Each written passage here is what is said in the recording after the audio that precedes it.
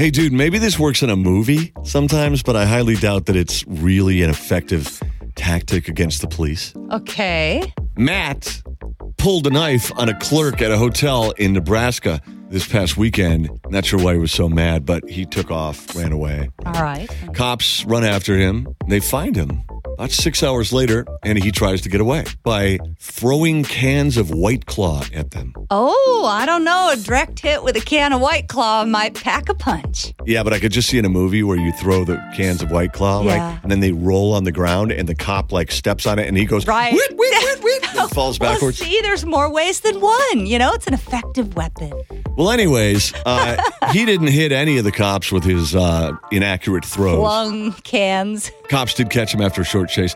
So he was charged with making terroristic threats and the use of a deadly weapon, not the White Claw. I was going to say. It's the knife.